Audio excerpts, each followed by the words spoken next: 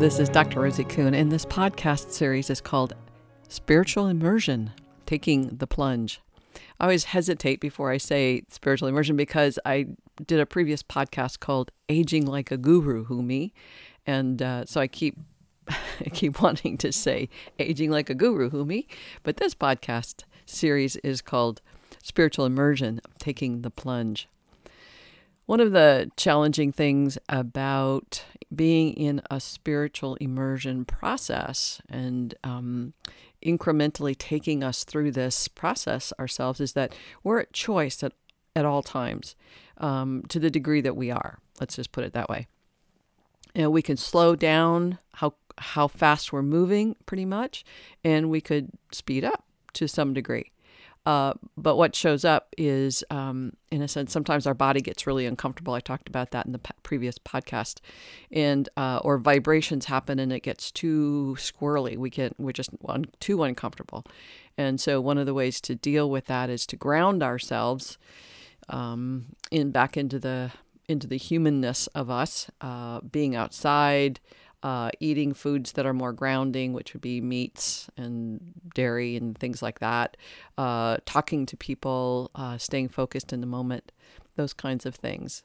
So one of the elements is the incrementalness and the ability to the degree that you can, make this as comfortable as you can. You're moving on the gradient. I call it coaching to the gradient. In a sense, you can only move as fast as you can and not any quicker. And a lot of the challenges that come up in this practice is we want to control the outcome. We want to control and have power over what shows up, when it shows up, when we're done, when we've started, all of those kinds of things. And the bottom line is we don't have control, except to the degree that we do. And that's one of those dilemmas, like, am I in control? Can I shift this? Can I change this? And we can to the degree that we can. But on the other hand, you are in relationship with your spirit self, and you're saying, hey, I want to have a collaborative relationship here on this, while I'm here in this form. I want to have a collaborative relationship with myself that I have probably been ignoring or denying for most of my life, denying and ignoring the degree to which it has empowered you, or the degree to which you disempower it. So you are, as I am, and we are all learning how to live in a collaborative relationship with our spirit self. That's what this process is about. We tend to judge ourselves, too, about the degree to which we should be further along the path, or that we should be done, or we should be enlightened. We have a lot of judgments about ourselves and or other people. And in that judgment, we are unforgiving, if you will, and we have an element of righteousness in our declarations. I should be further along. I should know this. I should be beyond this. Or chronologically, I'm 50 years old or 60 years old or 70 years old. I should be further along in my development. And those are declarations which interfere with the ability to just be you here now in your natural essential expression of you. We're all on this path. We don't know how long it's going to take. We don't know when it starts. In terms of, some people begin to wake up much earlier than others. Some people come onto the planet more awake than others. We have no clue about any of that. And the more that we're willing to surrender the righteousness, or I know what I know, the more effortlessly we can move to, I don't know what this is about. I don't know what anything is about. I don't know that this is good and this is bad. Rumi says there's a field beyond right and wrong, something like that. There's a field beyond the rightness and the wrongness. I'll meet you there. And it's a huge practice to get to that place of non-attachment to what's right or wrong. And every country has its political or religious or environmental legislation, whatever that is. And we go, that's right or that's wrong. And and those declarations limit our capacity to see and to understand beyond what is here to be with. So, part of today's podcast is about incrementally looking at, hey, this takes the time it takes, and to accept that you are not in control about it all. You are like a novel, an epic novel that is being written and explored and lived one paragraph at a time, maybe one sentence at a time. And as you're writing this novel about yourself, this epic adventure of who you are and how you came to be you, there's lots of explorations to be done, and a lot of principles, like values, like who is this character and how did they come to be who they are, and how did they come to choose to be righteous about certain things and or humble about other things. Lots of interesting questions that way. So part of what I want to talk about today, or to focus on, is a place of how we see ourselves because of our consensus reality or consensus view of reality, and how do we make ourselves up because of where we've been living. This is Gracie barking.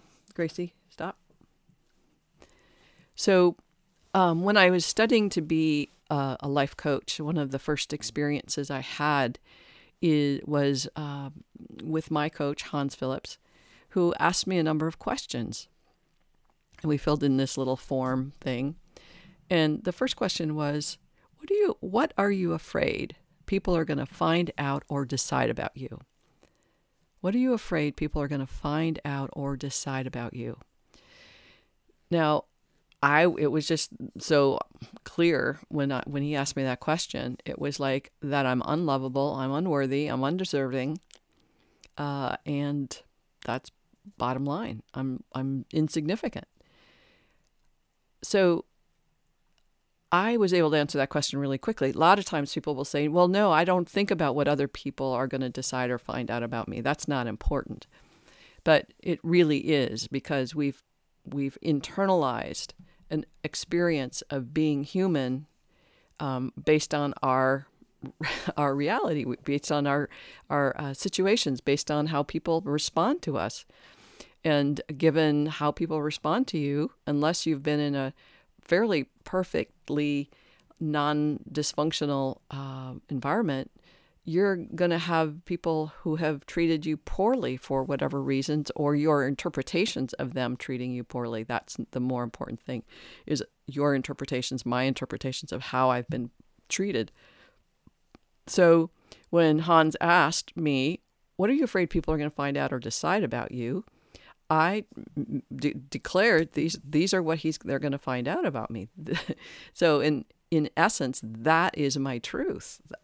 And even though I've got all the evidence, and being 68, having 3 master's degrees, a PhD, having been in a relationship, having financially, lived my life the way I have, those elements of worthless, useless, insignificant, unlovable don't make sense. But the core me energetically, the core fear-based me, believes that to be true. And I would suspect that if you sat with yourself and asked yourself the same question, what am I afraid people are going to find out or decide about me? Those would be some of the elements that you would have on your list. Maybe it's, I'm not smart enough, I'm not pretty enough, I'm not, basically the enoughness list.